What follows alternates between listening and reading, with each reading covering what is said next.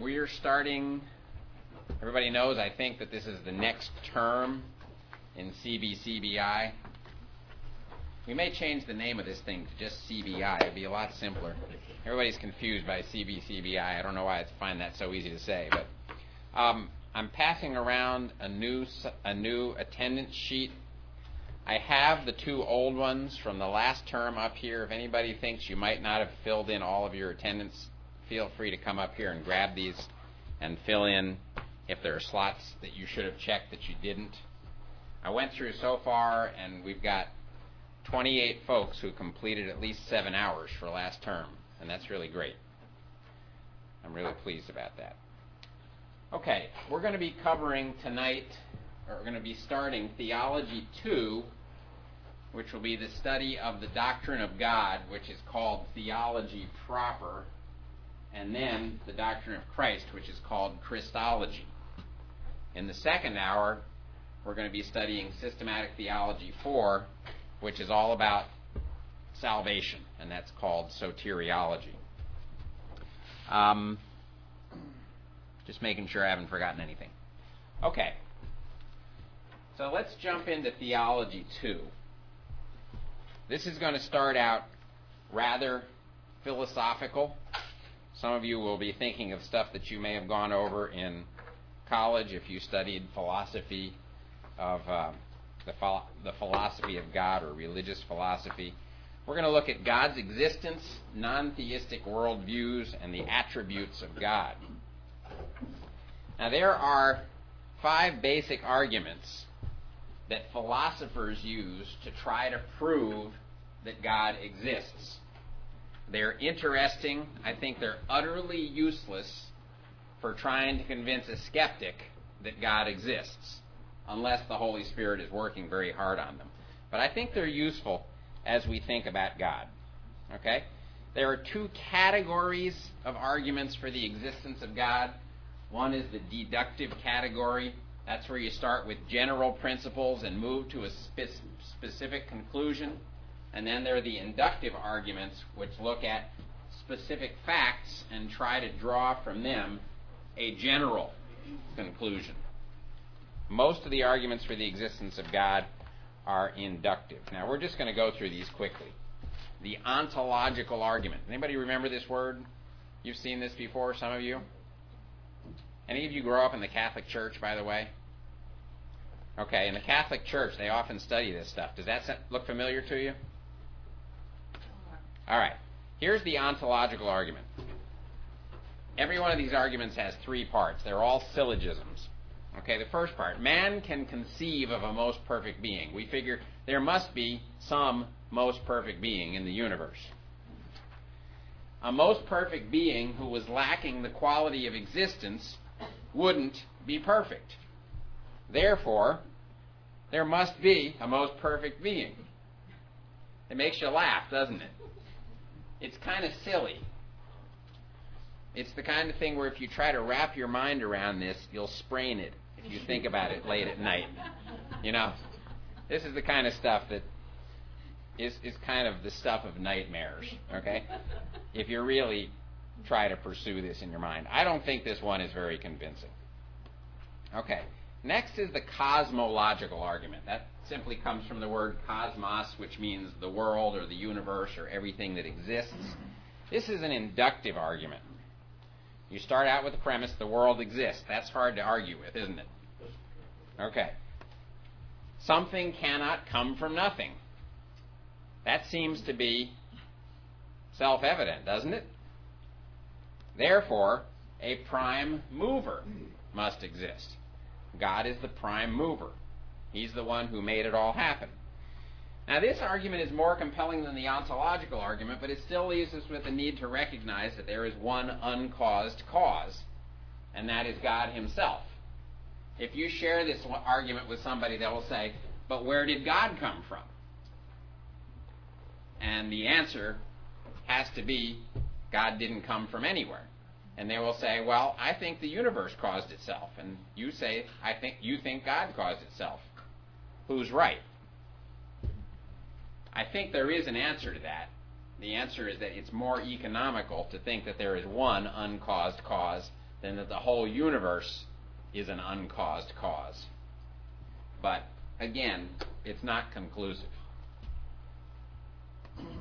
All right, now we come to the teleological argument. That comes from the Greek word telos, which means end or design. It has something to do with purpose. Okay? Here's how this one goes. The world evidences order, purpose, and harmony. You believe that? It certainly does. Intelligence must have supplied these. That makes sense, doesn't it? Therefore, a master designer must exist. What do you think about this one? You like it, don't you? I think it's a very compelling argument. Now, someone can turn this around and they say, yes, that means that aliens from space created everything. Okay? It proves something, but it doesn't prove everything. It proves that there must be some higher intelligence than us, but it doesn't necessarily prove who that intelligence is. Okay? But this argument is so compelling and so hard to argue with that Darwinism was invented to counter the argument. Right? What does Darwinism say? Darwinism says that random mutation plus natural selection results in the creation of ever more complex living systems without the intervention of intelligence. Now, Darwinism doesn't work. It's a corrupt theory that is not scientifically tenable, but a large part of the motivation for it was to deal with this very syllogism. Can you see it? Okay. Then we come to the anthropological argument. This has to do with the nature of man. All right? First premise, man exhibits personal qualities like conscience, intellect, emotions, and will. And you can't get personal qualities from impersonal forces. Therefore, there must be a personal creator. Now you see how we're moving closer and closer to a picture of God that is like the picture of God in the Bible? At the beginning, there must be some self-existent being. Then there must be some intelligent being. Okay? Now we've got there must be a personal being. What do you think about this one? I like it. Okay?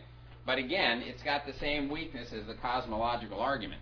It doesn't tell you who the personal creator was. Okay? All right, now the last one is the moral argument. We have a sense of right and wrong, don't we? Now, somebody like Freud would say, no, you don't. You're not really born with that. It's taught to you by your culture, right? Margaret Mead would argue against this. She would say that human beings are blank slates that are taught that society's concept of right and wrong. But I don't think that's true. I think we're actually hardwired with some sense of right and wrong. I think there are innate standards of right and wrong, although they can be twisted in our thinking. Okay? Now again, you argue that impersonal forces can't produce moral absolutes. Does a rock know what right and wrong are? Or a randomly generated chemical? Doesn't make sense. Therefore, there must be an ultimate judge. Okay? I think this is a really compelling argument. Now, you put all these together, and you notice some things. There seems to be a progress from arguing for mere existence to creative power, intelligence, personality, and then morality. And if you put all those together, it starts to sound like the God of the Bible, doesn't it? It doesn't tell you everything by any means, but you come up with sort of a theistic view of God that's very much like the view that the Bible presents us of God. Now, my personal view is that the primary value of these arguments is to strengthen the faith of believers. helps us to see that our faith is a reasonable faith. Okay? We live in a world that's constantly telling us we're stupid for believing in God. You start thinking about these things and you start to realize you're stupid not to believe in God. You know, what does Scripture say? The fool has said in his heart, there is no God. The hypothesis that there's no God is actually foolishness. Okay? Now, we went through those really quickly. You don't need to remember them, but I think they're kind of nice to have under your belt and at least be exposed to them. Now, got a piece of ice in my mouth. Excuse me. What we just looked at was a series of arguments that argue for a basic theistic understanding of God. Okay? Theism is the belief that there is a single, all-powerful, eternal creator God. But there are folks who don't believe that. And they hold what we call non-theistic worldviews. Okay? Non-theists reject the theistic idea in a number of ways, and I think it's useful for the purposes of theology to be aware of the basic non-theistic worldviews. Is this too dry? Okay. All right, good. All right. Well, the first non-theistic worldview is atheism. Now, personally, I don't think there is any such thing as a true atheist. I think everybody knows that there is some kind of higher power than himself. But atheists at least claim to deny that. Now, there are three kinds of atheists. There are practical atheists who just live as if God doesn't exist. They're not particularly concerned about arguing against his existence. They just live as if God doesn't exist. There are dogmatic atheists, this is what I used to be, who insist that God doesn't exist. And they will argue with you if you're a theist, and they'll say, where's God? You know? And I used to say this all the time. Can you taste him? Can you see him? Can you touch him? Can you smell him? Can you feel him? Can you hear him? I never have. Okay? That's one way to be an atheist. And then there are virtual atheists who try to redefine God in different ways. You know, they would say that God is a sense of love in your heart, or God is something else, but it's not the kind of God that we as theists believe that there is. Okay? So that's one of the non-theistic worldviews. Now, the second one is agnosticism. Agnostics don't deny that God might exist. They simply deny that there's any way to know that he exists. Okay? They say, I don't know whether there's a God. And generally, they live as if he didn't. They're not going to end up and say there is no God. They're just going to say, no way to know. Now, in my own experience, I moved from atheism to agnosticism before I moved to theism. Okay. Third view, which is very popular, evolutionism or scientific materialism. These are not exactly the same. Scientific materialism is the viewpoint that the only thing that exists is the physical world, and there's really no such thing as a spiritual component to the world. Everything that happens is chemical or electrical reactions. It's the motion of matter. People who hold this view have a hard time explaining what thoughts and emotions are, but they hold it. Remember B.F. Skinner, the behavioralist, who said, the only thing that matters is how you behave. It's what you do on the outside. Remember Clockwork Orange? Remember that movie? How many of you remember that? In Clockwork Orange, there are these antisocial gangs, and these guys are imprisoned and they're put in the hands of a behavioral psychologist who forces them to feel violently ill anytime they consider doing a violent act. And he calls them cured. But in reality, inside themselves, they want to be violent, they just can't pull it off until they figure out how to unprogram themselves, and then they gleefully go back to a violent lifestyle. lifestyle. Okay? And the title of that, you ever wonder where the title comes from? It comes from the idea that a human being who is doing what he is programmed to do is like a clockwork orange. An orange doesn't have gears and things in it. You open it up and it's a piece of fruit and you eat it. A clockwork orange is like that plastic fruit on the bowl in your table in your dining room, right? It looks real, but it's phony.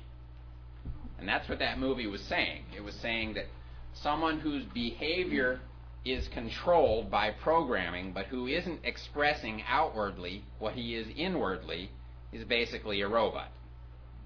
And the theme of that, or the idea that that movie was defending, is that it's wrong to program people behaviorally. It didn't go much farther than that, okay? I don't think it was saying that it's good to be a thug. But it was an interesting movie. Okay. Now, most scientific materialists are also evolutionists. Because if you hold this view, you need to have some explanation for where the universe and where life come from that doesn't include God as part of the hypothesis. And they will usually go to Darwinism for at least a partial explanation of that. Okay? They deny the supernatural by seeking naturalistic explanations. Those who hold this view take the non-existence of God as an axiom. Okay? That's where they start. I refuse to believe in the existence of God, so where do I go from here? Now, this is very closely related to atheism, obviously. All right, the next one is deism. Deists believe that there is a creator God, that he started the universe, that he sort of wound it up and then let it run and stepped back and he just watches it. He's not a moral judge watching over the actions of people. He's not intervening in blessing or judgment. He just sort of lets it go. Many of these people would call God an absentee landlord. You may have heard that phrase, okay? This is a view that was very popular in the 1700s.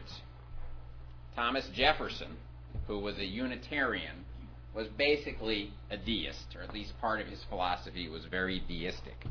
You can see that if you hold this view, you can claim to believe in the God of the Bible, but you can also argue that it doesn't matter what I do because he's not watching and he's not going to do anything about it. Okay? Now, polytheists believe in a multiplicity of finite gods. They don't have one God who's in charge. They have many. I mean, it could be hundreds, it could be thousands, it could be millions. Animists think that every living thing has a spirit in it that's kind of like a god. You know, the Eskimos will ask the forgiveness of a seal before they kill it. You know, that's a polytheistic idea. Hinduism is a very polytheistic religion. Even dualism, okay? Think of the yin-yang idea from Korea, and other parts of the Orient. The idea that the universe is controlled by the interaction of two forces, the dark force and the light force, or the male and the female force. Some would call it the good and the bad. And those two things are always working back and forth. None of them ever quite gets the upper hand, but that explains how the world keeps going around. Even that is a polytheistic view because it says that there are at least two powers at work in the universe, and there's no single God above it running the show. Okay? Now we have pantheists. Okay? Pantheists argue that everything that exists is God. Now maybe that would be better with a small g. They either see the world itself as being spiritual, or they argue that the world in which we live and the world which we see, which we feel and touch, isn't real. It's not really there. It's just an illusion. Okay? The Eastern idea that the world is a world of illusion and your goal is to reach nirvana, and nirvana is the place where you sort of lose a sense of your own identity and your consciousness sort of just melts into the rest of the universe, and you are the chair you're sitting on, and you are the breeze that's blowing around you, and you've heard this stuff, right? The Matrix. Yeah, The Matrix. Sure. Any of you ever read Zen and the Art of Motorcycle Maintenance? No? You don't remember that book? That's old. That's from the early 70s. That was a very pantheistic book. Okay? Those who would argue that the perceptible world is just an illusion often hold that everything is really just one. There's no distinction between me and you. We're just all parts of the same thing. And that idea is called monism. Okay. These kinds of views are very popular today. We're living at a time in history when there is a renaissance of interest in the spiritual aspects of the world. Unfortunately, that renaissance is not a move back to biblical theism. It's the stuff that started with the Beatles in the 1960s. That was a spiritual awakening. And it led the Western world into, particularly down here, into some really wacko things.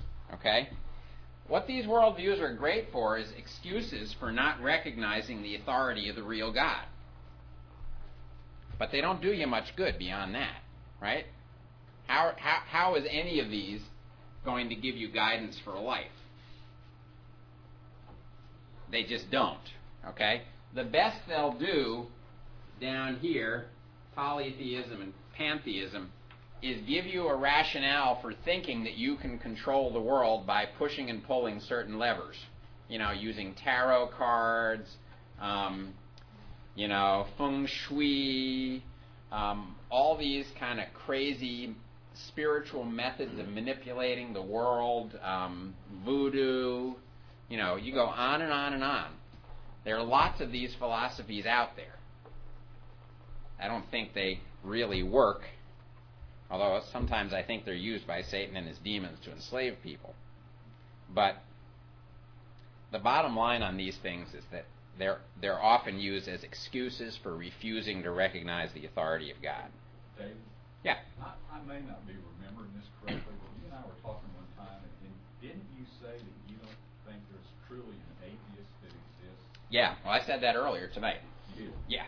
I was asleep. I don't, okay, well, I don't think there are any real atheists in the sense that Romans 1 says that everybody knows there is a God. We all know that there's a universe around us. We all know that somebody had to create it. And I think up here, especially, these are basically excuses for, or defenses for our refusal to recognize what we really know, which is that there is a creator God. Is that how you felt before? Yeah, I would argue that. Long before I came to faith in Christ, I claimed to be an atheist, but when I got in trouble on a couple of occasions, I found myself praying, and I couldn't explain it. Becca. So now that you're a theist, Yes. and how would you argue with an atheist who gave you the same argument you gave others? I wouldn't argue with them. I wouldn't. I would sort of move the argument in another direction. Okay? Deal with more personal issues, because I don't think you can fight these things head on. But most people in their time of need who try to use those things as defenses will let those defenses down.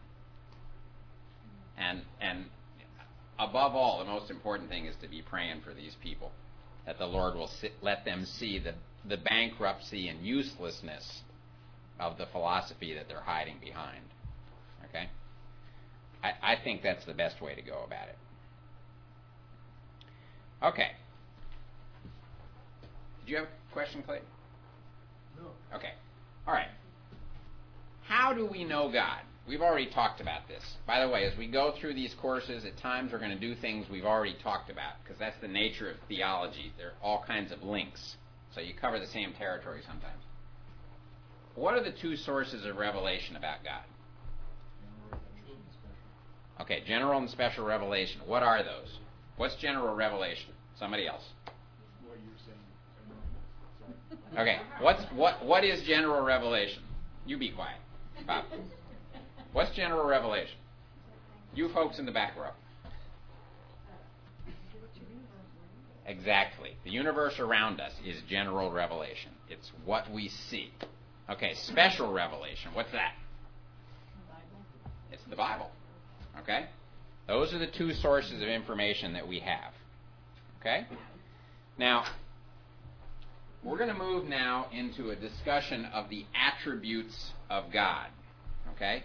Our knowledge of the attributes of God, how we know God, is in many ways best organized by giving descriptions of the nature of God, and we call those descriptions His attributes. Okay? Now here's a definition. God's attributes are those characteristics of His divine nature that distinguish Him from the creation and which describe and reveal His true nature.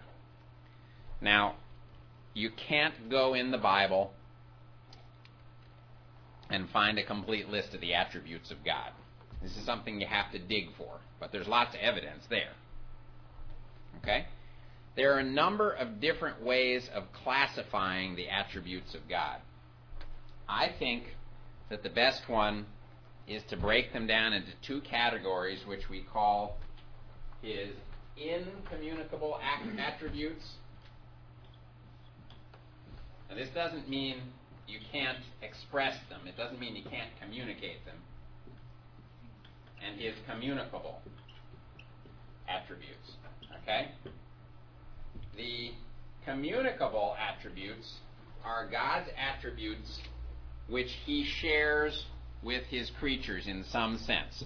Things that are true about God that are also true to some degree about those who bear His image. And that is us. Okay? The incommunicable attributes are the things that are true about God, and they're only true about Him. They're not true about anybody else. Okay? You see the two categories? All right. Let's look at a listing of the attributes of God. And let's start with the incommunicable ones. These are the ones that are uniquely about God and not about anybody else. Okay? God is self-existent. Don't try to wrap your mind around that. You will sprain it. Okay? When did God come into existence? He didn't. Who created Him? Nobody. It's not even right to say He created Himself, because that's nonsense. Remember in the Yellow Submarine, the vacuum creature who stuck his vacuum around and sucked up his tail and disappeared? You remember that? You don't remember that? No, you didn't see the movie? Okay. Well, I used to like to try to think about God like that vacuum creature, except working backwards. Okay, but that doesn't make any sense. All right? God did not create Himself. Okay? He was not created by anybody. He has always existed, and that's all you can say. Okay? You know, you push back the chain of causes, and you say, where did life come from? Well, if you want to say evolution, you could say that. And where did the world on which the life evolved came from? Well, eventually you've got to get back to the hypothesis that there's a creator who created something. Now you may have some different view than the Scripture teaches of how that something came to be in the form in which it is now. But you have to get back to the idea that there was some uncaused cause. Right? Either the universe is its own uncaused cause, or something created the universe, and that thing is an uncaused cause. And God is the most economical hypothesis for an uncaused cause. And there's just nowhere to go beyond that. Okay? And it's not nonsense. Okay? Believe it or not, to say anything else is nonsense. Now, there were people who tried to argue that there was an infinite sequence of causes and it never stopped. Well, that's even worse.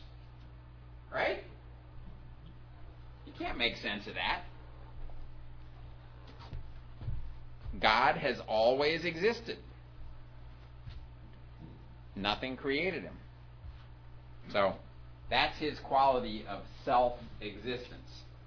Now, the second incommunicable attribute of God is his immutability. Anybody know what that means? He can't change, okay? Now, don't misunderstand this. This does not mean that in God's interaction with his creation, he doesn't have a history, okay? If you want to say, well, there was a time when the second person of the Trinity wasn't incarnate, and then there was a time when he was incarnate, and therefore God changed, you have missed the meaning of this. Okay?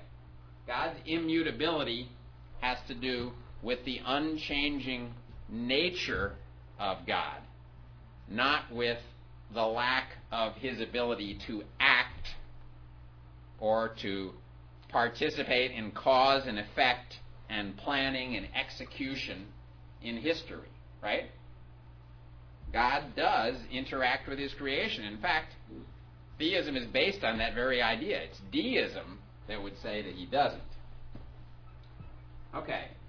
Next incommunicable attribute, the infinity of God, the unbounded nature of God, right? Are any of us infinite?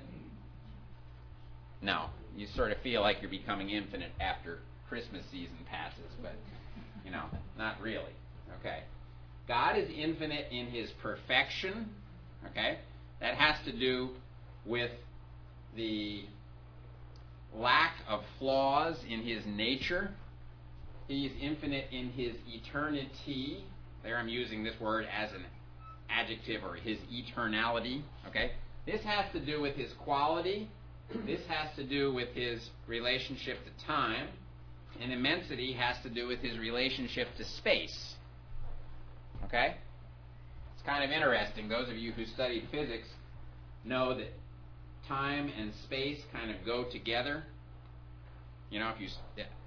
Well, let's not go into that. But yeah, Einstein's theory fits in here. Okay? We are not infinitely perfect. We are not infinitely extensive in time, and we're obviously not infinitely extensive in space. Those are things that are unique to God. Question? Okay. All right. And finally, there is the unity of God. Now, this gets a little tricky, and if I don't explain it well, you'll have to excuse me, okay? There is the unitas singularitatis, and there is the unitas simplicitatis. Okay? Those are Latin. The unitas singularitatis means that God is one. Okay? The unitas simplicitatis, however you pronounce it, means that God doesn't have parts. Okay? You can't carve God up into parts and then reassemble him and then have God. And this one, I think, is important because as we look at all these attributes, the idea is not that God is the sum of these attributes. the idea that we should be thinking of is that this list of attributes allows us, in our finite thinking, to get a handle on what God is like.